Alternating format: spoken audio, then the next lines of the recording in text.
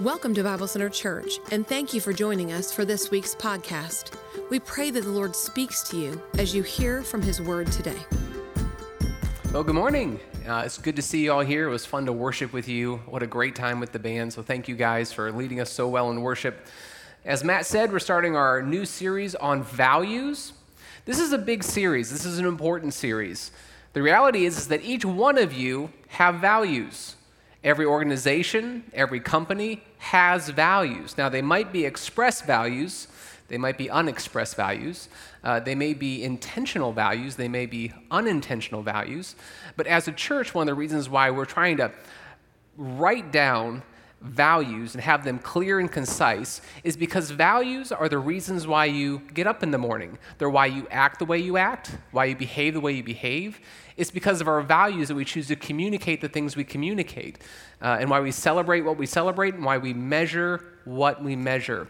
And if our values are unexpressed, if they're unintentional, then we don't know with certainty that we're living under the lordship of Jesus, that we're living out biblical Christianity. So these values point us to Jesus and keep us under the authority of Scripture. And we want to say them out loud, and we want to hold each other accountable to living this way.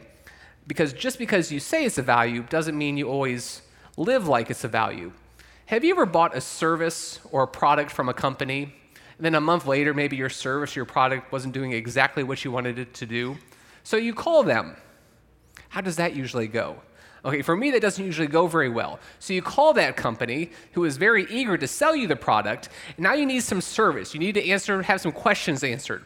So usually when I make that phone call, I end up talking to a computer. So me and the computer get into a conversation for about 10, 15, 20 minutes, and it never answers the question that I have for it. So if you walk into my office after about 20 minutes, you'll see me with my phone. I'm hitting the 0 button saying, talk to a person. Talk to a person, trying to get the computer to just let me talk to a person.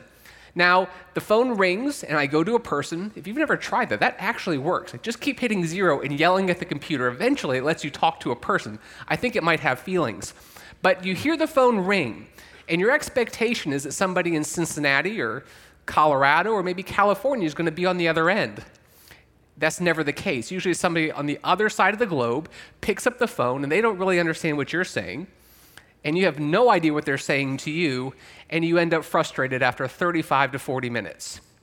Now that company, if you were to ask them, do you value customer service? What would they say?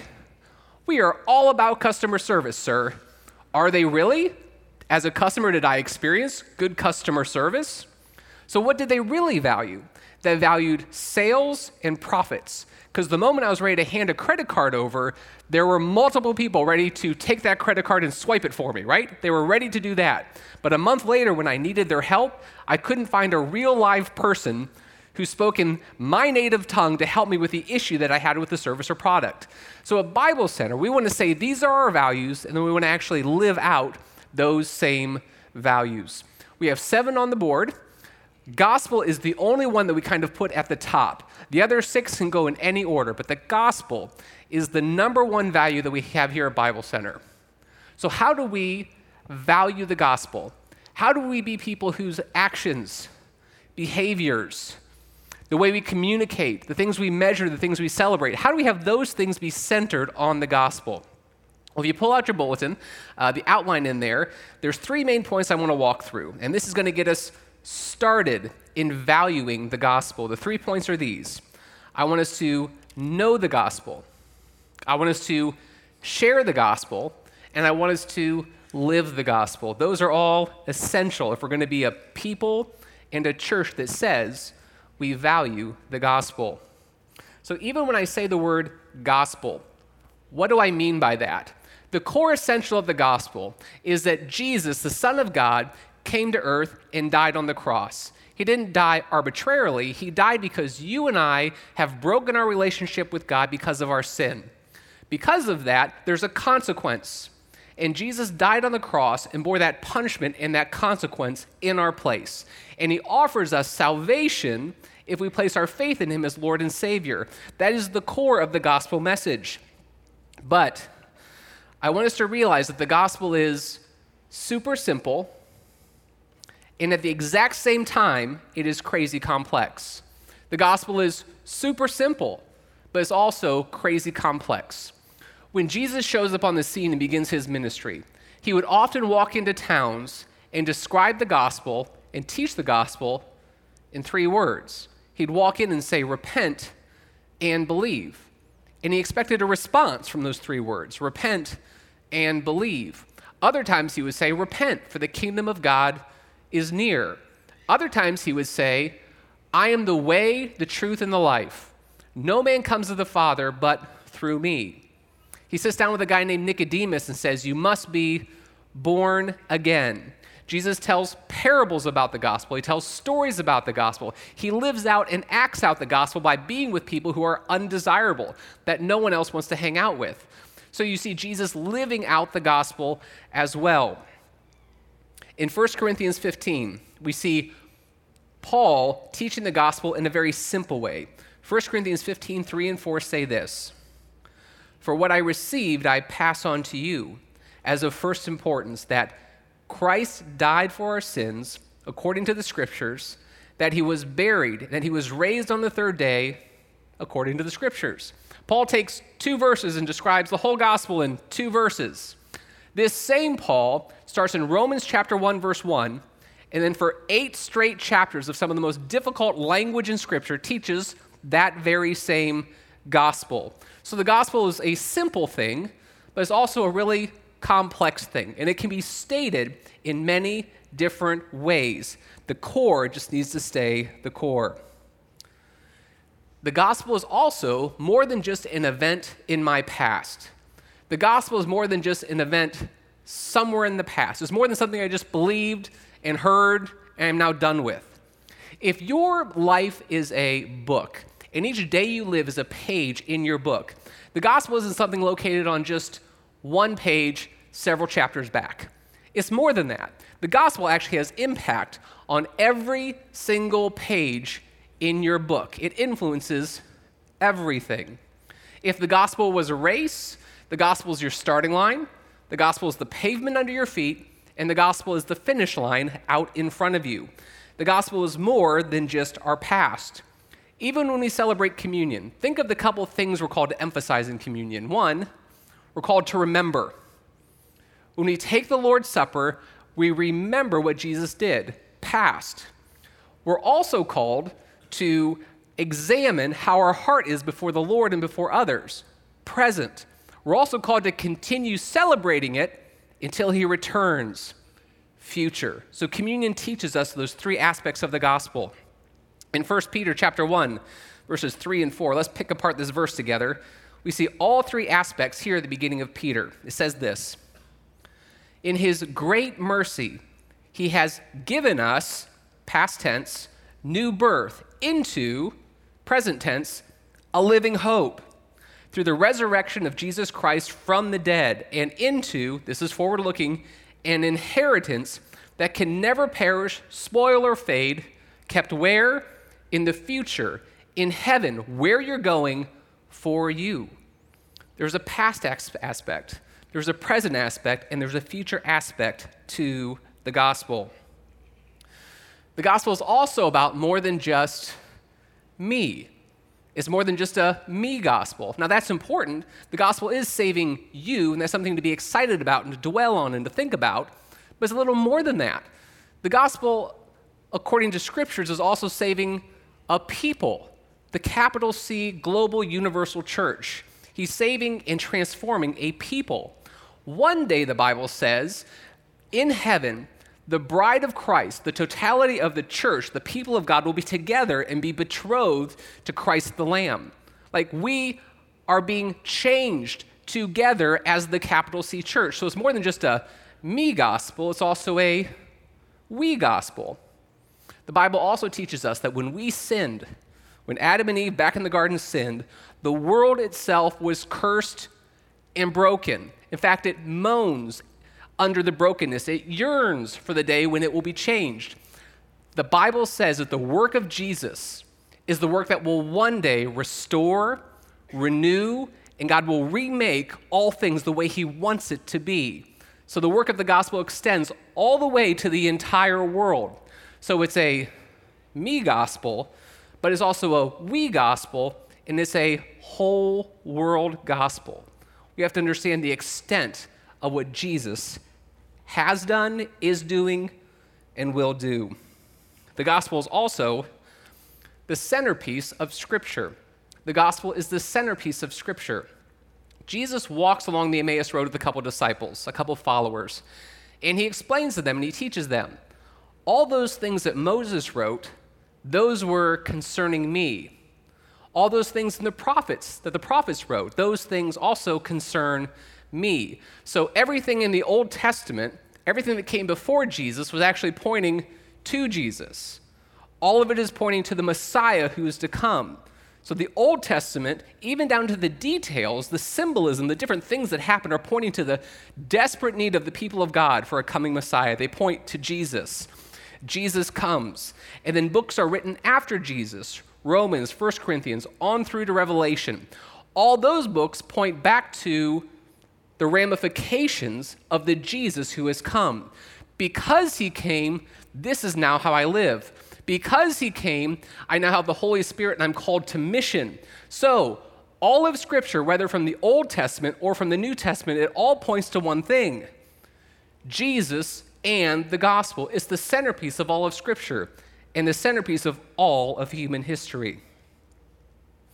So, we both know the gospel and we're also growing in our knowledge of the gospel. This picture kind of is what pops in my head when I think of this. My family and I went on vacation. That's not me, but we went on vacation and we would go into the ocean. So just because I was in the ocean and I had salt in my eyes and sand in my britches, even though I was in the ocean, it doesn't mean I knew everything about the ocean. I hadn't explored all the ocean, but I was in the ocean. With the gospel, if you've placed your faith in Christ, you are in the gospel. It's true of you, but there's still so much left to explore and areas to grow. This is what it looks like to be in the gospel, but yet have so much more to learn about that gospel. So we have to know the gospel. Secondly, we have to share the gospel. The gospel is called the good news. Good news isn't something you keep to yourself. Good news is supposed to spread like wildfire, but so rarely do we actually share the gospel with fervency, with excitement, freely, quickly, and passionately. But we're called to share the gospel. If we're going to say we value it, we're going to talk about it. If we say it's the centerpiece of our life, it'll be naturally something we talk about with other people. So the good news is designed to be shared. We want it to be easy to understand, for people to receive, for people to apply, and then share it with other people. Like I mentioned before, Jesus shared the gospel in many different ways. We see Stephen in the book of Acts. I don't know if you remember Stephen, but he was a guy who was serving in the early church, and then he was being persecuted. He knew he was about to be stoned to death in Acts chapter 7. So the way he shares the gospel with the group of people who are with him is he recognizes that this was a Jewish group of people. So he starts walking through the Old Testament history, pointing to how the Old Testament history was pointing to the need of a Messiah. And he explains very clearly to them, the Messiah you're looking for is the Jesus who you crucified. So he walks through Jewish history with this Jewish audience so that he might proclaim who Jesus the Messiah is. Go a little bit farther in Acts. You get to chapter 17. Now, Paul is in a place called Mars Hill, and he's surrounded by Greeks. He does not walk through Jewish history. That's not the direction he goes in sharing the gospel. He pulls out an idol from their shopping center, pulls out an idol that says, "To the unknown God." He says, "The God you're looking for is the God of the Bible. Let me introduce you." And he describes him as the one who's created everything. And he does not need to be served by human hands. He makes an introduction, not by going through Jewish history, but by using something that they can relate to and connecting the real God by having them understand that this fake God is less than what they're looking for. Then he points to the God who they've been longing for all of their lives. So he takes points from culture, points from people's experience to share the gospel. Both were sharing the gospel, just in different ways. I remember in high school, I was taught to use the ABCs. Admit you're a sinner, believe Jesus died in your place, and then commit your life to him. Have you guys ever heard that? The ABCs, that's how I learned how to do it. Maybe for some of you, you've heard of the Romans Road to share the gospel. Or Evangelism Explosion. My dad did Evangelism Explosion when I was a kid. Or the 4 spiritual laws. That's something I remember using when I was in college. What I want to introduce to you this morning, and many of you have seen this, are our 10 words of the gospel, our 10 words. This is just another tool. Okay, everything else I listed was a tool. This is another tool. I want you to have a big toolbox with all these different types of tools. So depending on your situation, your conversation, and your relationship, you are ready to share the gospel regardless of what's going on around you. So these 10 words, God creates, sin breaks, Jesus saves, Jesus transforms, and God restores. Those 10 words try to encapsulate the greatness, the beauty, and the magnitude of the gospel in a way that people in Charleston in 2019 hopefully can understand. It's like a starting point for you to be able to get into conversations about the gospel. So we've already taught those 10 words through a sermon series. We've taught those 10 words through a core class. That's not what I'm going to do this morning. I just want to pull up those words and point out a couple things that I want you to be able to use and reference from those words to get into conversations that move you forward in sharing the gospel. The first 2 words are God creates. We now live in a world where when you say God, you should not assume the person sitting across from you has the same thoughts in their mind that you have in your mind. In the same way, Paul felt like he had to introduce them to God by describing what he's like. When you say the Lord or you say God, assume that you're going to have to make an introduction. When I say God, I'm talking about the Lord who is all-powerful. He knows all things. He's good. He's gracious. He's also just. He is morally perfect and holy. He holds people responsible for their decisions, but offers grace to those who mess up. That's the God I'm talking about. We need to introduce people to God. The second word is creates. I would just go ahead and assume that most of the people who you're sitting across from who were not raised in church do not think that God created anything. Most people in our society now believe that we are the result of an accident, a shuffling of matter. Things went boom, things went bang, and here you are, okay? So I don't think what we need to do is to get into a bunch of arguments with everybody over creation or evolution. I don't think that's where we need to go. I don't think you need to pull out an archaeological chart and try to prove your point. People are rarely argued into the kingdom of God, but allow them to realize the results of what they're believing. If you don't think God created everything, if you really believe this is an accident, do you realize that you are really just a mistake? Your life at the end of the day has pretty much no meaning. And the day when your life ends, it doesn't even matter. There's no purpose to your existence. Are you really okay with that? Does that jive with, is that consistent with your experience in life? Because I wake up in the morning, I feel like there's meaning to what I'm doing. I wake in the morning, I feel like there's purpose in my relationships and what I do. So for me, it seems to make sense that a relational God has created me with purpose, with meaning, and every day matters because he made me. You can keep the conversation at that level. People don't want to be a mistake. People will open their minds and God will open their hearts to have a conversation that maybe they were created by an all-knowing, all-loving, good God. The second 2 words, sin breaks. Now, the Bible says in Romans chapter 2, verse 15, that God has written his laws on the hearts of men. The laws of God have been written on the hearts of men.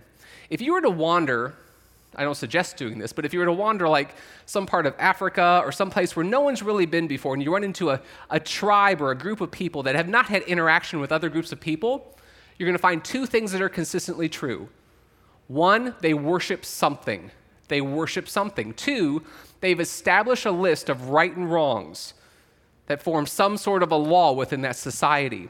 Even people who have never seen God's word or interacted with other people groups, within them, there's a sense that I have been created. There's a sense within them, there's something greater. There's a sense within them, there's a right and there is a wrong. All of those are given to them by the Lord. Now in America, The world, our culture, our society has worked really hard to silence that voice. They say things like this: everyone is essentially good. You're not responsible for your desires.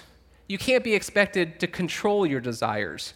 Truth isn't found outside of you. Truth is found within you. So the only way you can be sinful is by not being true to yourself. You are your own moral compass. The world tries to go at that angle, but it falls so short, because just being true to myself means that I'm true to a broken, messed up person. We all see our own brokenness. We all know we fall short. Being true to that doesn't help me get out of my problems. It doesn't fix anything. Sin truly breaks. Another thing the world tries to do is it takes its finger and it points at God and it says, "You are the monster. You are the monster." And then the world blames God for disease, for suffering, for hardship, for natural disasters. The world points its finger at God and says, "This is your fault. Somehow you're responsible for this." That type of thinking has gotten some major things confused. We're taking suffering, disasters, disease, and we're connecting it to God creates. That's wrong. God did not create those things. It needs to be rightly connected to where it belongs, to sin breaks. Those things exist because sin that was committed and is being committed has broken all things. Here's the monster. There's the monster. It's not God. It's you and me. Our sin has broken everything around us. Our relationship with God and with one another and the world itself. Sin broke it, not God.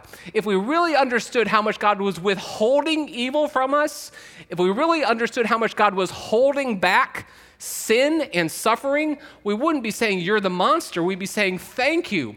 I deserve the full flood, and you're holding it back, so I just have a light rainfall hitting my head of sin and suffering. Thank you, Lord, for being such a good, patient, long-suffering God." But what we tend to do is we tend to point our finger at him and say, "Why are you doing this to me?" Instead of, "I am the monster." So sin breaks, and we're unable to fix our sin, we're unable to fix ourselves, and we're stuck with this broken relationship with God. So it causes us to long for these next two words: Jesus saves. God creates. Sin, yours and mine, has broken it all, but we're not left there. Jesus saves. And when we say Jesus, we're not talking about a good teacher. We're not talking about a moral man. We're not talking about a great religious leader. We're talking about the Son of God who came down from heaven, who has existed for all of eternity, who spoke the world into being, came down, took on flesh and blood. So he became man and God, 100% of each. And he chose to die on the cross in your place and mine. Our sin broke everything. Each of us have a cup of God's wrath that we should be the ones drinking. But instead, Jesus drank that cup. The punishment landed on him. And when he died on the cross, he died the death I should have died so that I can live the life that he wants me to live. Jesus dies in our place. The way he saves is he offers to each and every one of us the opportunity to place our faith in him. So what do we need to tell people? Everyone is not inherently good. Everyone is not automatically saved. A choice must be made. The offer is made to all, but only those who express with their mouths that Jesus is Lord and believe in their hearts that God raised him from the dead. Those are the ones who will be saved. Those are the ones who will have an eternal relationship with God that will be unending, amazing, forever. The good news that Jesus saves is available to all. But those are not the last words. Jesus also transforms. Jesus transforms. So not only, again, did he save us in the past, he's transforming us right now. Philippians chapter 1, verse 6 says this: "He, that being Jesus, who began a good work in you, will carry it on to completion until the day of Christ." Jesus, who began this good work in you, who began this salvation in you, he's not done with you. He started it and he's going to complete it. So I love my wife. We'll go out and we'll try to play tennis or something. There's a point there where she just gets tired of playing, and then she'll start hitting the ball to the other side of the court to watch me run back and forth because she just is tired of playing. And then I get tired of playing because that's not very fun, and then we're done. Jesus doesn't just start something and then end it. He continues until it's over, until it's completed. Jesus saves us, and then he transforms us. The good news that saved you is the good news that transforms you. The faith that saved you is the faith that sanctifies you. So, why do we need Jesus to transform us? Can't we just try harder? Can't we just do better? I mean, isn't that what we do with our kids? Stop doing that, start doing this. Be better, change your behavior. The reason why it's Jesus who transforms rather than I transform myself is because his expectation is bigger than just my behavior. He says that your heart matters. If you do the right thing with the wrong heart, it's still sin. Did you catch that? If you do the right thing with the wrong heart, motivations, intentions, desires, purpose, it's still sin. And I can't just change my own desires. I can't just make myself fall more in love with Jesus. I need Jesus to interact with me and to change me and to work inside of me so that I'm transformed from the inside out. So when my hands do something, my heart is consistent with my hands. I'm a transformed person because Jesus is transforming me from the inside out. Then I'm beginning to live a life of real obedience from the inside out. In Matthew chapter 4, verse 19, we see Jesus show up, and he talks to a couple guys who had some fishing nets, and he challenges them. And in his challenge, we get a feel for what his process is going to be, and his intention is going to be. He looks at these guys and he says, "Follow me. Follow me, and I will make you fishers of men." But he starts with, "Follow me." He looks at them and says, a decision needs to be made. Second part of the verse says, "And I will make you." Jesus says, I will do this. I will enter you into a process where I will make you fishers of men.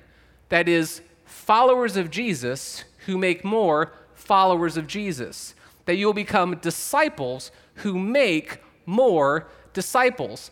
Fishers of men. So Jesus had a product in mind. He says, make a decision, and then I will work in your life, and I will form you, and I will change you, and I will grow you, I will transform you, and the result of that process is you will be disciples who make disciples. So how do we know that Jesus is changing us? Are we moving in a path towards making disciples, being a disciple who makes disciples who makes disciples? Am I a follower of Jesus who's calling others to follow Jesus? A transformed disciple is a disciple who makes more disciples. So God creates, sin breaks, Jesus saves, Jesus transforms, but that's not the end. The last two words are God restores. I think you can sense this. I don't think I'm making this thing up, but I think within all of us, there's a sense that we were made for more. I think that there's a sense that even though Jesus is transforming me, things are not yet made right. I know that things are still wrong. I think even the world can see that things are still wrong. But it's only the gospel, it's only the story of the gospel where in the end, all the wrong things are made right. You can go to the movies and you can read stories that have great endings. Like you could watch that whole Lord of the Rings series, and at the end, you find a hobbit who's found some peace in the Shire. Oh, Frodo, those were good days. Okay, so you can watch that movie.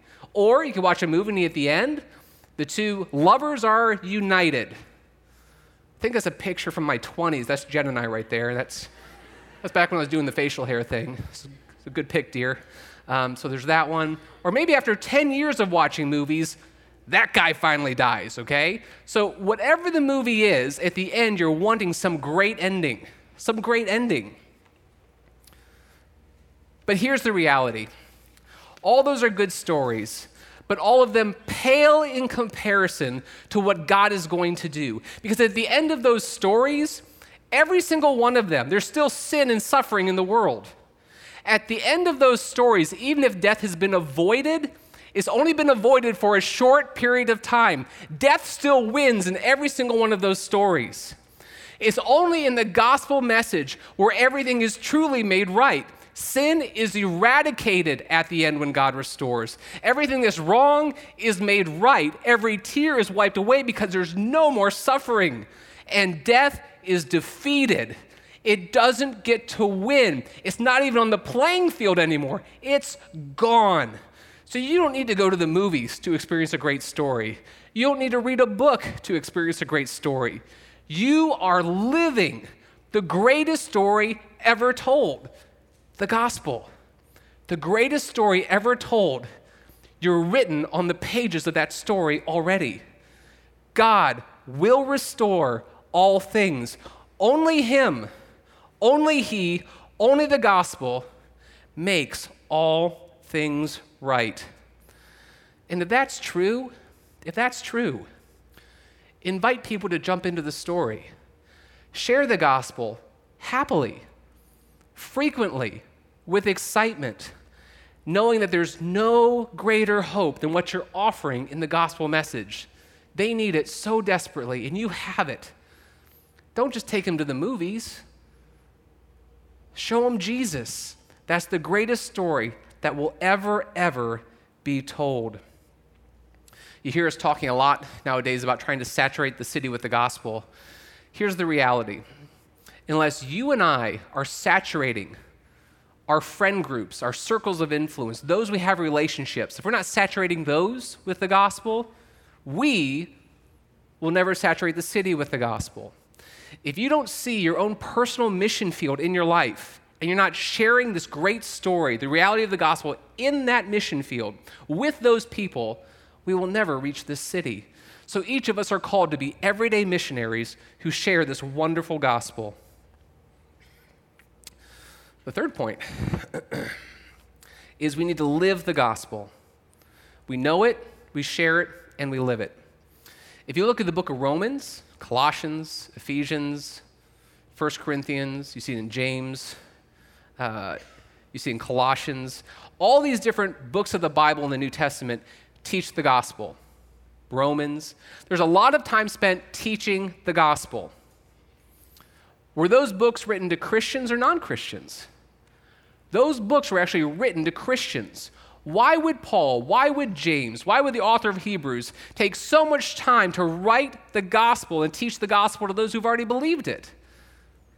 Because Christians need to be reminded of the gospel. Christians need to hear the gospel over and over again. Like waves crashing on the seashore, you just need to sit there and be washed over again and again with the truth of the gospel.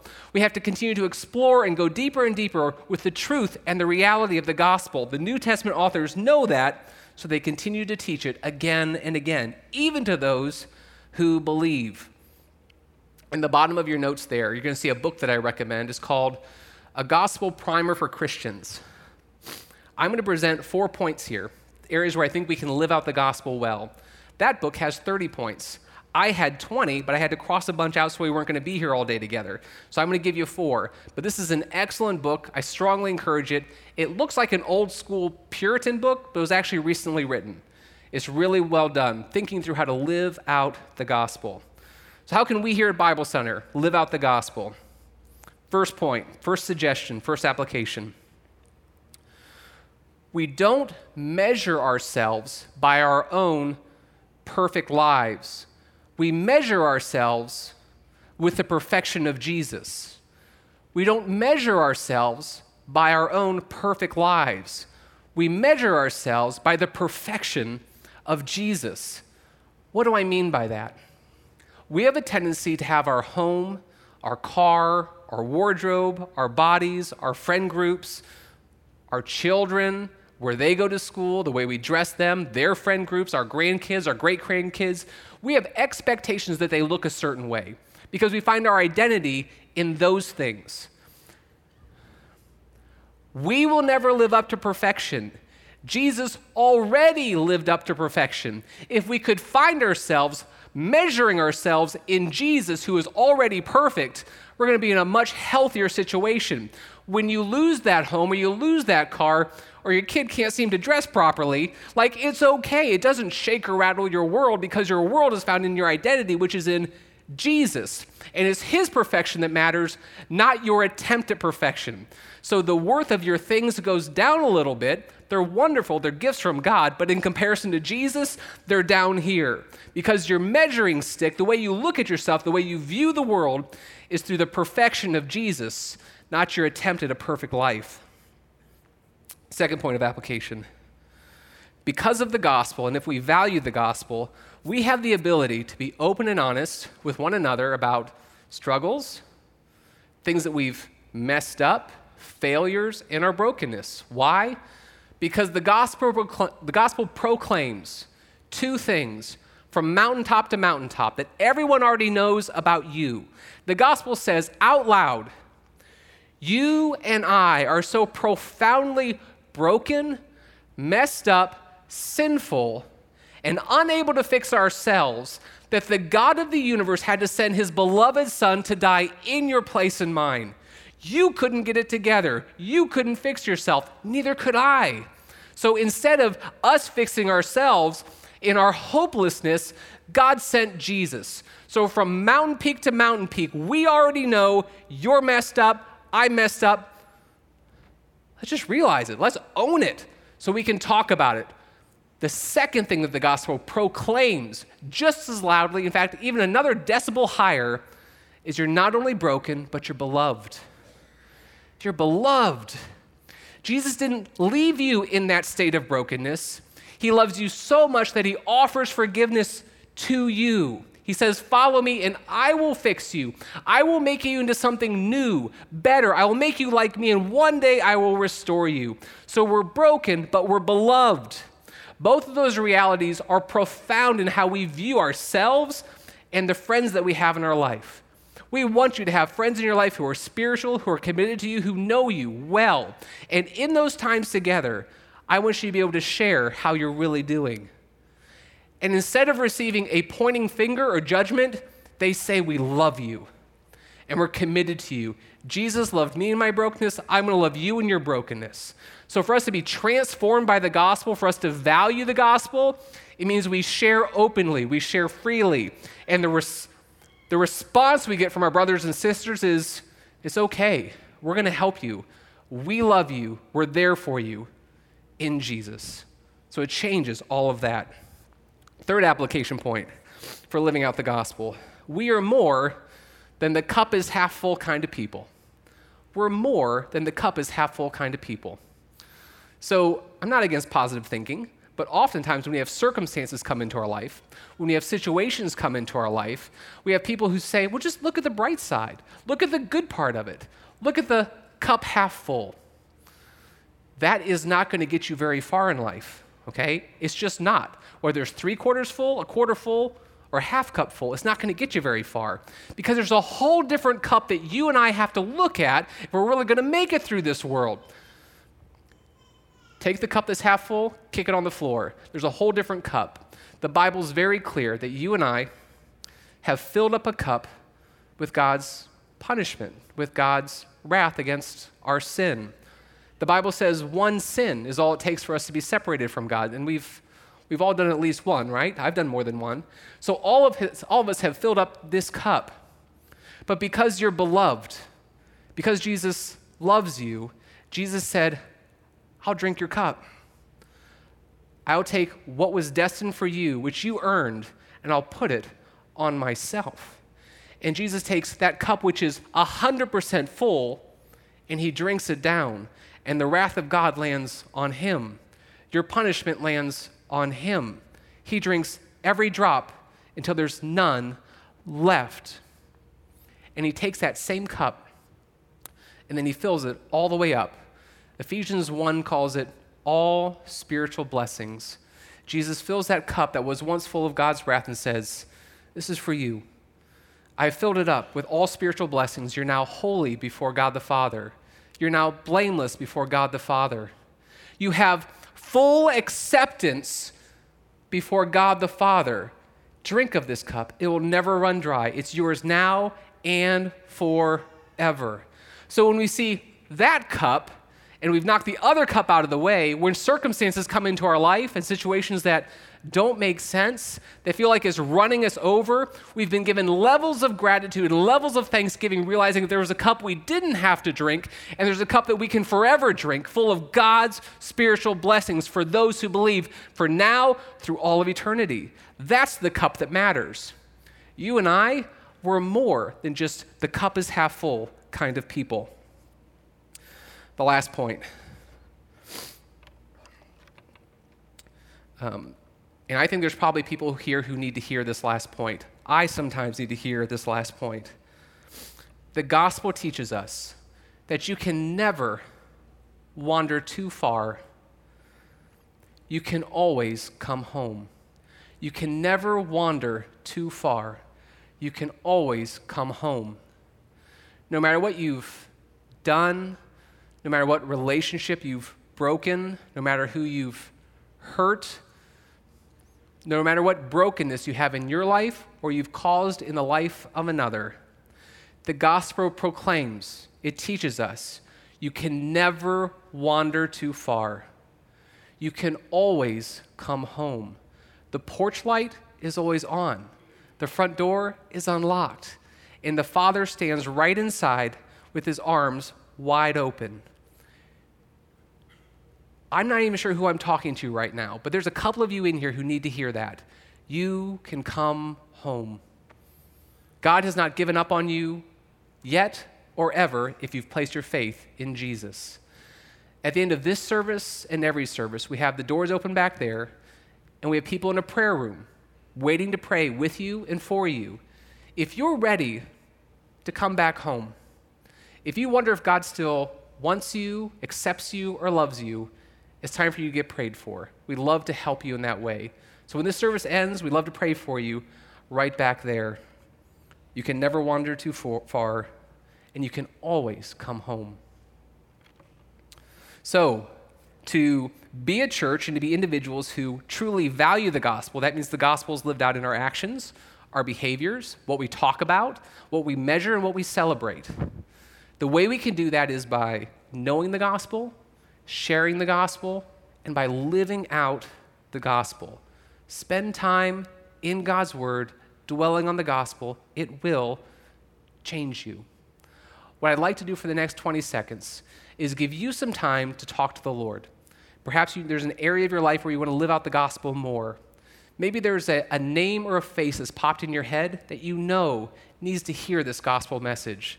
It's good news that maybe you haven't shared with anybody else in a while. Pray for that person. Pray for yourself. And then I'm going to close this in corporate prayer. So take a moment, bow your heads, close your eyes. I'll close this off in about 20 seconds.